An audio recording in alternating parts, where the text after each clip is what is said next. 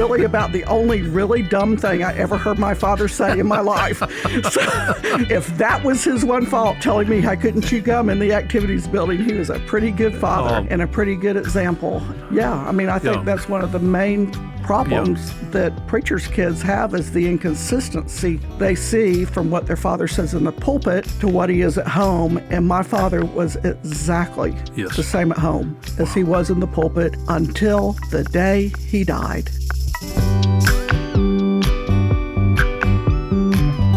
Our guest today is a Bible teacher, women's conference speaker, author, entrepreneur, wife, a mom of boys, but her highest calling in life is being called Gigi by her grandkids. Hi, and welcome to Mid-South Viewpoint. I'm Byron Tyler. Today, Gayle Foster is in the studio. I'm looking forward to visiting with Gayle. She's our featured speaker at the first ever Bott Radio Network Pastors' Wives Appreciation Luncheon, April 13th at the Great Hall and Conference Center in Germantown. Gayle Foster, welcome to Mid-South Viewpoint on Bott Radio Network. Well, thank you, Byron. It is an honor to be here. Trying to remember the first time you and I met. My goodness, it has to be back in the late 70s, I'm thinking. Were we like getting our diapers changed together or what? I probably was. You're a little bit older than I was at the time, you know. But your brother and I, David, and your sister Janice and I had become friends through the youth group at Bellevue downtown. I was in and out of house of the Rogers home, which is your parents, the late Dr. Adrian Rogers, and your lovely mom, who just turned 90 years old, Miss Joyce Rogers. I know. I told her, I said, Mother, I'm pretty sure you're really old because I'm really old and I'm your daughter.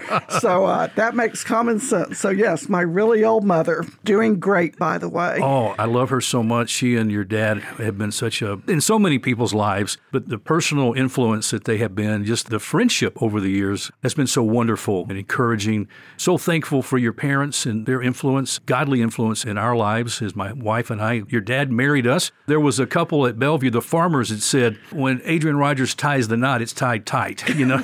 So anyway, so I know your dad tied the knot for you and Mike too, right? He did. He unloaded me upon Mike, so he was no longer responsible. So, and how long have you and Mike been married now, Gayle? We have been married. This year will be 43 years. 43. Wow. Yes. That's amazing, isn't it? It is. How did you meet? I don't think I remember the backstory there. First time you met. And what was it that attracted you to Mike when you first saw Mike Foster? Well, I'm certain it was his devastating good looks. Actually, Mike was a remarkable person that stood out head and shoulders above everybody else, probably because he was my senior. So everybody else was immature. And he was mature, but he has been a wonderful, godly husband all of these years through all sorts of situations that I put him in. Now, didn't Mike come from a pastor's family? Wasn't his dad? Do I have that correct? Absolutely not. He sold clothes. Oh, so really? When you walked in, he would automatically tell you how much you weighed and how big your waist was. He was a real blessing in my life. Oh. Don't you love people like that? That's right. And my father could see what all your sins were, and his father could see how much you weighed. It was a fun time growing up. So you walked out of the houses with guilt trips every time you left, right? Absolutely. So I couldn't wait to get married. But one thing about Mike, I do remember, he had a landscaping business at one time. Yes. Matter of fact, he hired David and I to do some work one summer, and I remember I thought landscape. Really? I did not know that. I thought we're going to be planting flowers and moving some shrubs, or maybe a tree pruning or something. Man, he had us moving loads of gravel in wheelbarrows down a hill to a lake. I mean, I don't know. I mean, it was some of the most strenuous work I've ever done working with Mike. Well, that may be what led you to this. That's right. It's a little easier life. Anything other than that. So God used that. Gayle, the Atlanta Braves were founded in Boston, Massachusetts in 1871 as the Boston Red Stockings. Now, when did you first become a Braves fan? Well, not then. Oh, I know you didn't.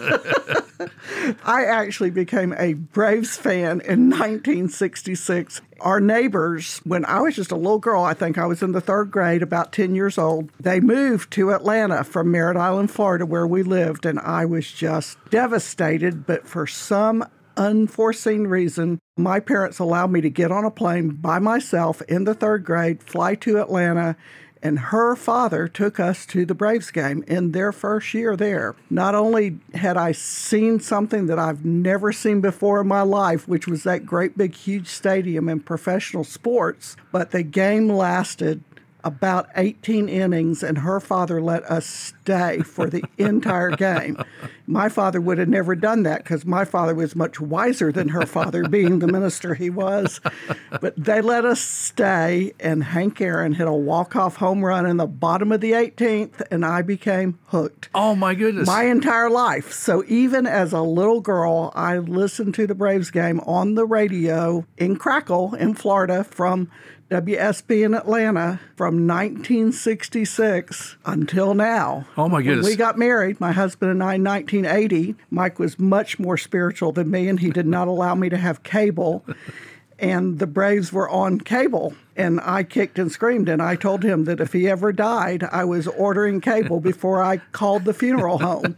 So he finally let me have it, and that is one of my loves. I have to give that to God sometimes when I love it too much. I was going to say that you have to be a true fan to listen on the radio for so long. There aren't many other good options on the radio, like it's the Braves or Bott Radio. Which one would you choose? Exactly, what you do, yeah.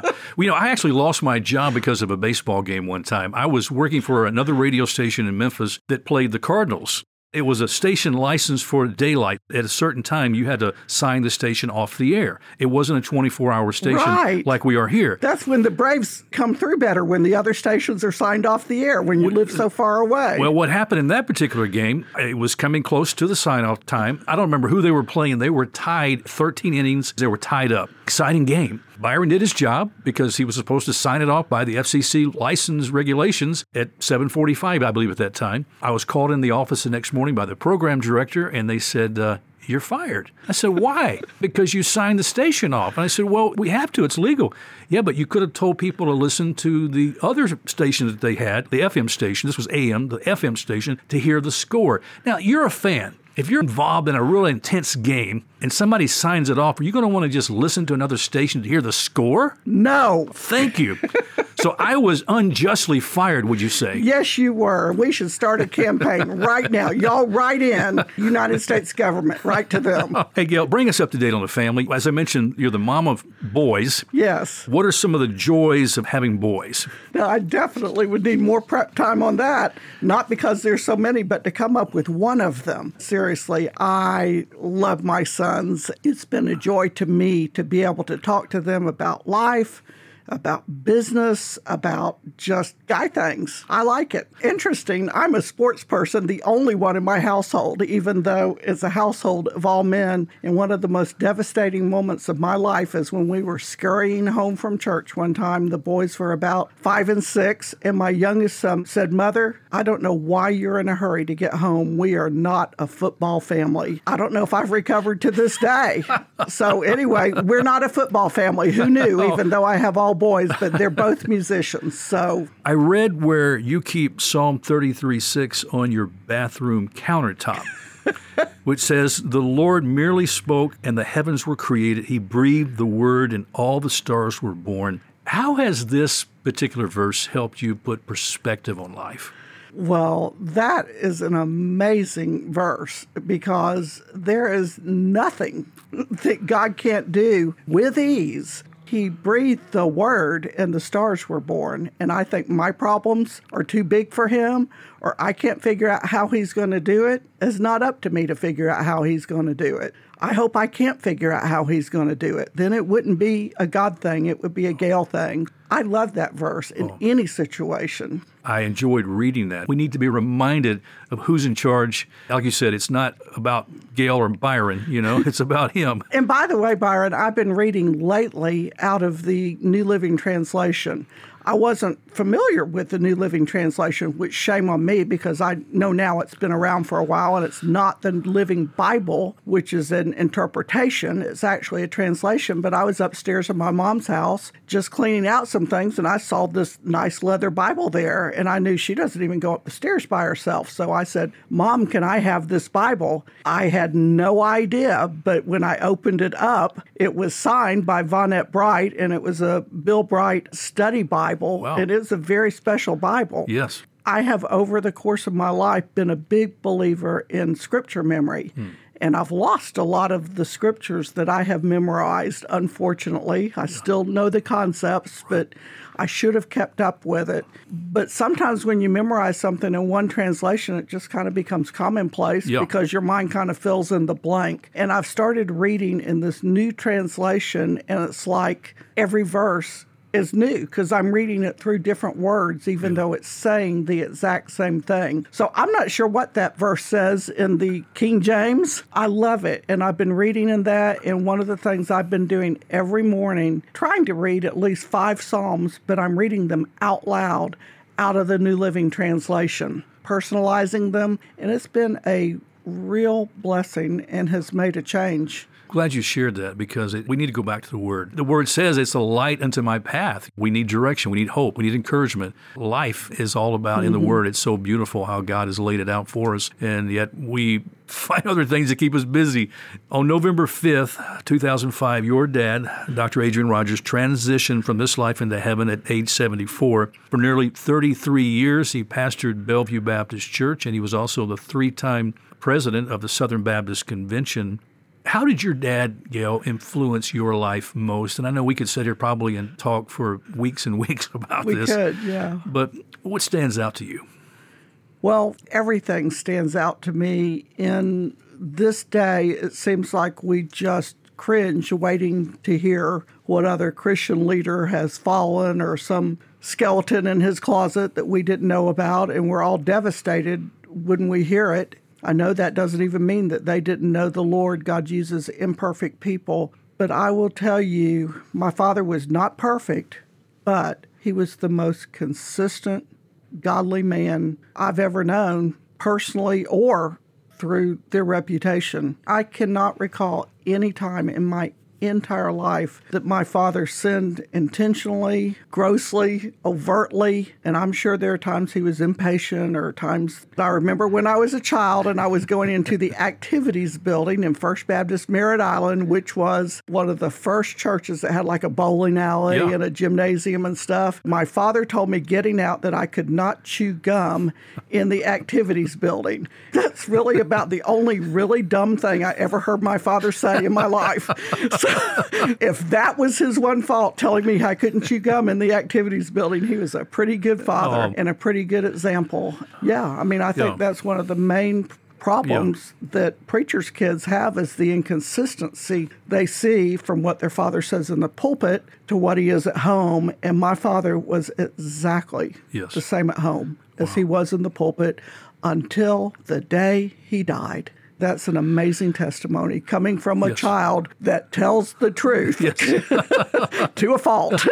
Speaking of telling the truth, I want to ask you this about that transition when you were at Merritt Island and coming to Memphis. How old were you at that time when you moved from Merritt Island to Memphis? I was at a very pivotal age. I believe I was 16 or just about to turn 16. That's a tough time in life because you're, a junior probably? I was a junior. You've got your friends, you built your life there, and then all of a sudden you're pulled out of that. So, well, actually, the rest of the family was pulled out. I stayed for 2 months because the Merritt Island Mustangs were in the middle of a championship football season, and I refused to go until that was over, which I do think we won like 52-0 in the championship game, so we were good. What a way to leave town. Yeah, I'm a sports fan, always have been all my life, which is funny because I'm speaking to ministers' wives, but I'm probably more like the minister in the way I think than the minister's wife. Were you angry at your folks for making that decision to leave Merritt Island? Absolutely not. I always, ever since I went to Atlanta, I always wanted to move to a big city. And when you're raised in Merritt Island, Florida, Memphis is a big city. And I was the one who accused my father of being like Jonah,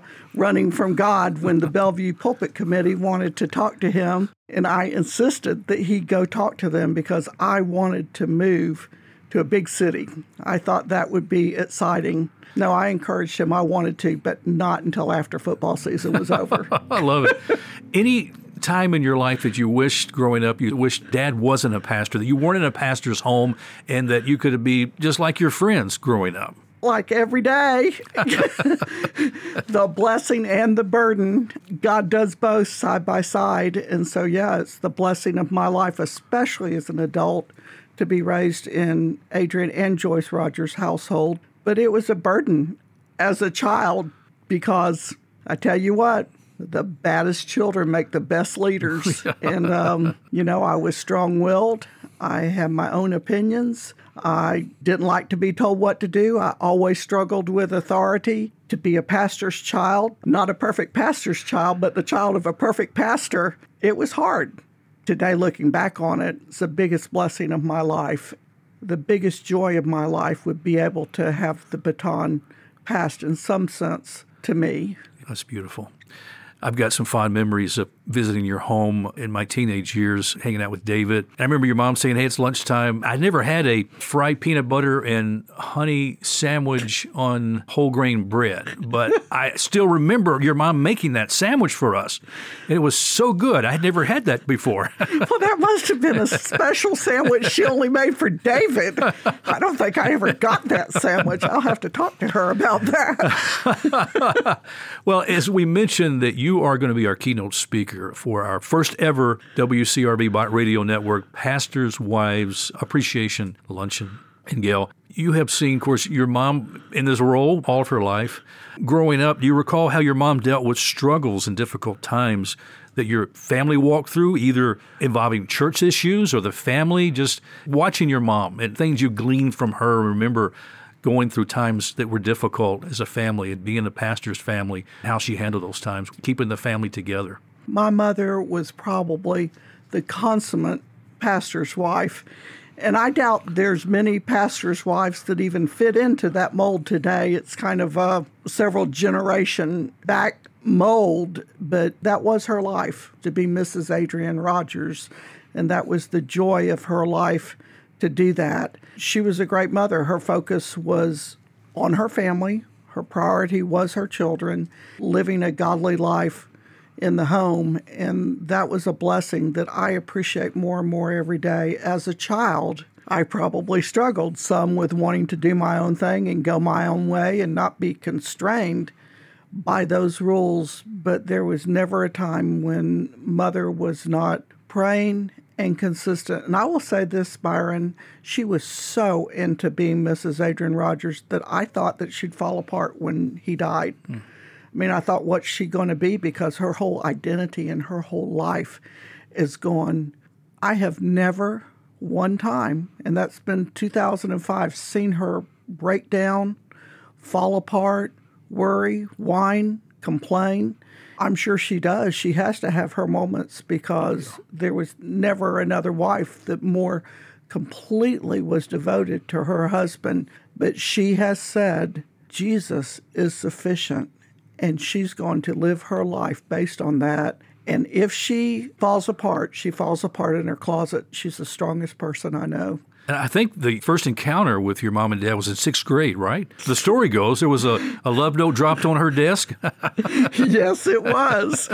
And I'm tempted, but I probably don't have the authority to say the contents of that note, but he was a pretty aggressive little 6th grader. Just saying. Aggressively appropriate. Yeah, there you go. There you go. We'll make that statement. That's right. I also want to talk about Andy Horner. He influenced your life in many ways. You had his celebration life service was just recently, back in February. You said that Andy made a difference in the world. He made a difference in your world. Tell us about that connection. I have two great men in my life. One is my father and one is Andy Horner.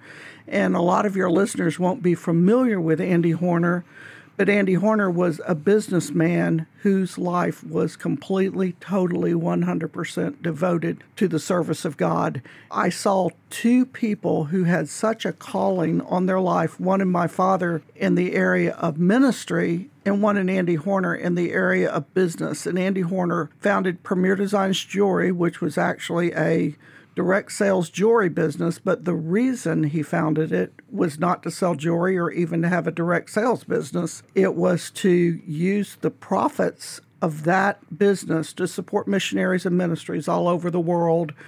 And there are so many millions of dollars that have been given away through Premier and through Andy Horner personally, but he also wanted to take the people that were in that business and show them that they were ministers everywhere they went. I mean, I could talk for a long time on Andy Horner, but in thinking back about my life, I was raised in the home of a pastor of a very small church, which grew to be the pastor of a humongous church. I had that experience. I've been raised watching my mother go through losing him and being a widow and serving God faithfully.